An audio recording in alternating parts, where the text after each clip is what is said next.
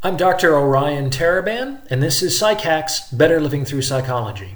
And the topic of today's short talk is winners almost always quit.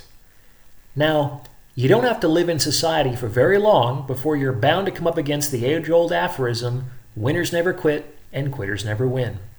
However, I'm here to tell you that nothing could be further from the truth. In point of fact, winners not only quit, they almost always quit. That is, winners quit everything else except the game they want to win.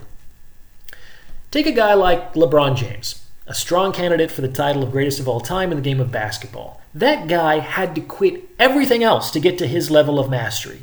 He had to quit tap dance as a kid, and he had to quit jazz band as a teenager. He had to quit partying every night with his friends. He had to quit certain relationships that were too demanding on his time. There is no way LeBron could have gotten to where he is today, one of the greatest basketball players of all time, if he were simultaneously attempting to be great at something else.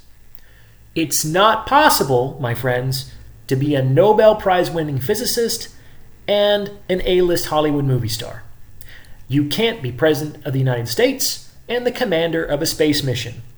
Just think about Michael Jordan, another one of the greatest basketball players of all time. The fact that he was able to play even one Major League Baseball game is incredible. It's extremely impressive.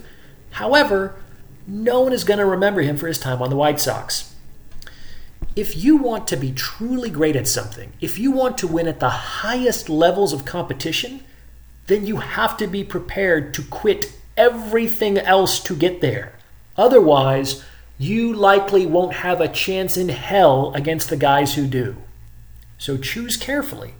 If we ever do become great, we only really get a chance to be great at one thing.